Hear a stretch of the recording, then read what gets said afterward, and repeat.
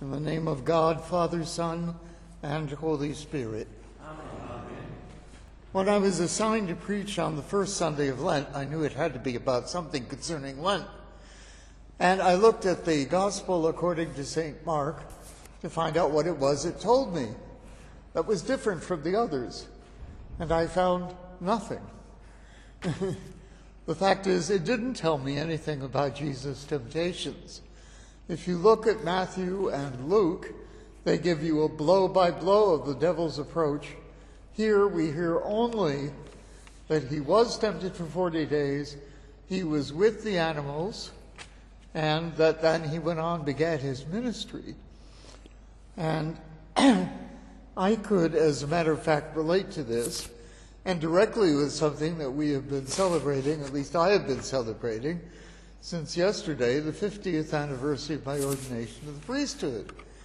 And one of the things that strikes me is that at the end of the service, after 2 hours of solid liturgy, followed by a half-hour worth of blessings and assorted greetings, I was down in the crypt of the Cathedral of the Incarnation in Garden City, and for a wonder I was alone for 5 minutes while I was changing vestments and things.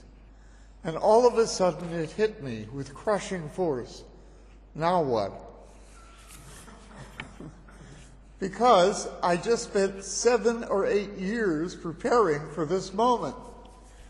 But I hadn't been able to give much thought to what happened after that. What would it be like to be a priest? Well, I had to go up and continue. I'd presented with a fairly good ideal.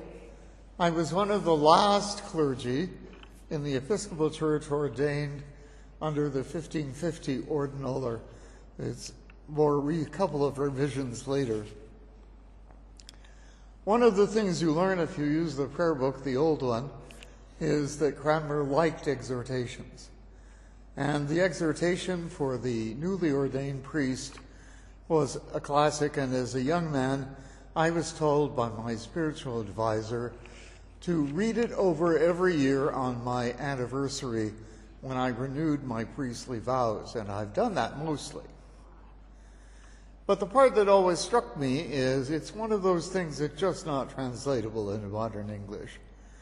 One of the things it said was to list what it was you were going to be doing. He says, "Remember the weighty act and charge to which ye are called, that is to say, to be messengers, watchmen, and stewards of the Lord, to teach and to premonish, to feed and provide for the Lord's family, to seek for Christ's church sheep that are dispersed abroad, and for his children who are in the midst of this naughty world, that they may be saved through Christ forever." Even in the old days, naughty always got a giggle. But nonetheless, the question was, okay, that's the charge. What are you supposed to do? How are you supposed to fulfill it? Well, I didn't know then. I still don't know exactly, but I do know something I learned in 50 years, and that is, it isn't up to you.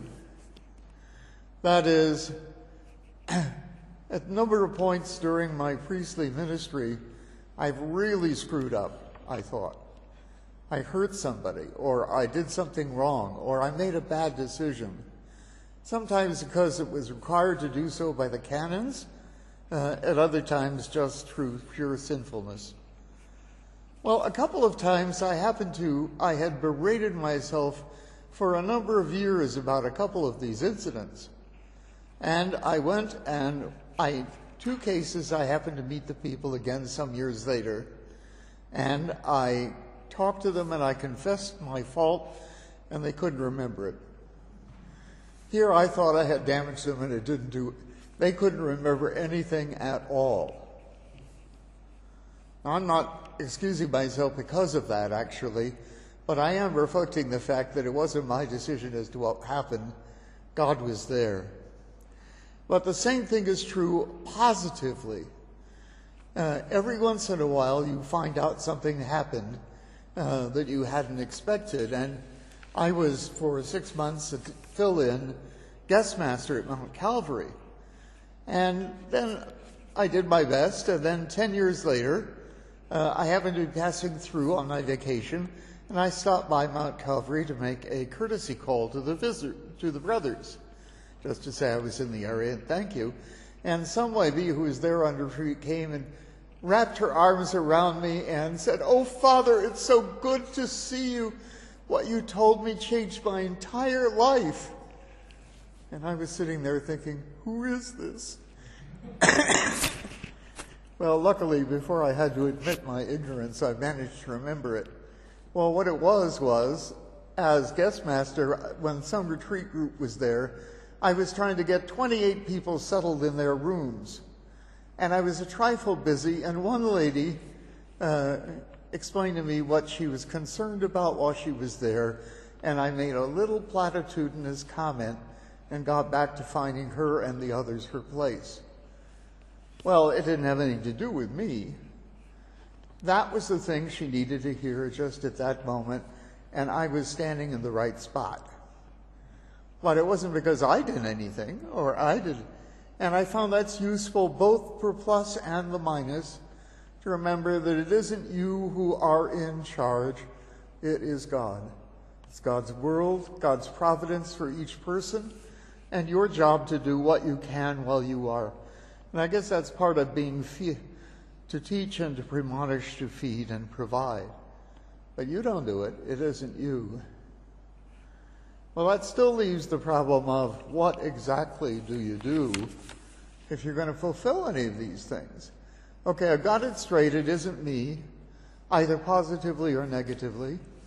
Well, what do we do? And I was thinking once of something happened to me when I was stationed in another house, and everyone agreed this was a little difficult. I wasn't the only one who was causing difficulty, and I just didn't know as a novice what to do. How should I respond? And so one day I was reading Sister Benedicta Ward's translation of the Desert Fathers, and the first episode there is a thing which shows Abba Antony is worried whether he's going to get saved or not. What do I do to be saved? So an angel appears to him and shows him. It shows a vision of Abba Antony getting down to work. Then it shows Abba Antony getting up to pray. Then it shows Abba Antony getting down to work. Then it shows Abba Antony getting up to pray. Again, it shows him going down to work and getting up to pray. He says, do this and you'll be saved. Well, the implication is Father Anthony did it and was saved. But it did tell you there isn't anything special you have to do. It's to get down with the job. And I taped that on the back of the door of my room so that no one could see it who was coming in or when the door was open. But when I was going out, I would see it every time, and I'd say, all right, Vajon, get down and do your work. Get up and do your prayer. And don't worry about the rest of it. Now, all of those things are part and parcel of our life. We're not here to decide or to do. We're to be obedient to God. And the thing is, that provides also for Lent. Lent is one of those times which St. Benedict says the life of a monk should be a perpetual Lent. He says, but because monks can't agree with that nowadays, he says at least be better during the 40 days. So our whole life is a life of episodes, periods of time. Now we got 40 days. What are we looking for during that 40 days? And one of the things that struck me was something that I saw here when I was a novice and was miserable, as novices fairly often are. And I was looking, we had 2 lines of stalls in those days, and at the top was the old men, 2 or 3 of them regularly. And every time we got to Psalm 92, we got to the thing that says, they shall still bear fruit in old age, they shall be green and succulent. Well, let's not push the succulent, but in any case, every single one of those guys was bearing fruit in old age. Now, I'd like to say that the outcome of all the rest of this is that we should bear fruit as a result of Lent. We don't decide what the good is. Those guys were doing it. Well, at the time I thought, if this is what 50 years of life does to you, then maybe there's hope for me yet. So I'm still hoping for hope, but I want to say that that's the thing to look at. As you look at your Lenten discipline, ask yourself, what fruit is it bearing? Where are you leading? And remember, it isn't up to you to decide, it's for God. That, however, means that we have to do something definite. And that always drives me nuts, because I don't like things being definite. I like lots of fine thoughts for Lent. And it says, be fast, give up something, take care of something, fast, pray. Well, whatever you do, it should be in the end leading you to mindfulness, to be mindful of what it is you are and hear, and leave the rest to God. And that perhaps is a good way to begin Lent, to remember that Jesus was in the wilderness and he didn't know what was coming either.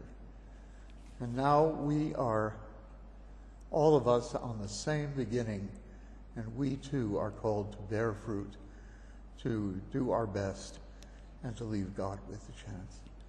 To whom we give glory, power, and praise, now and forever. Amen.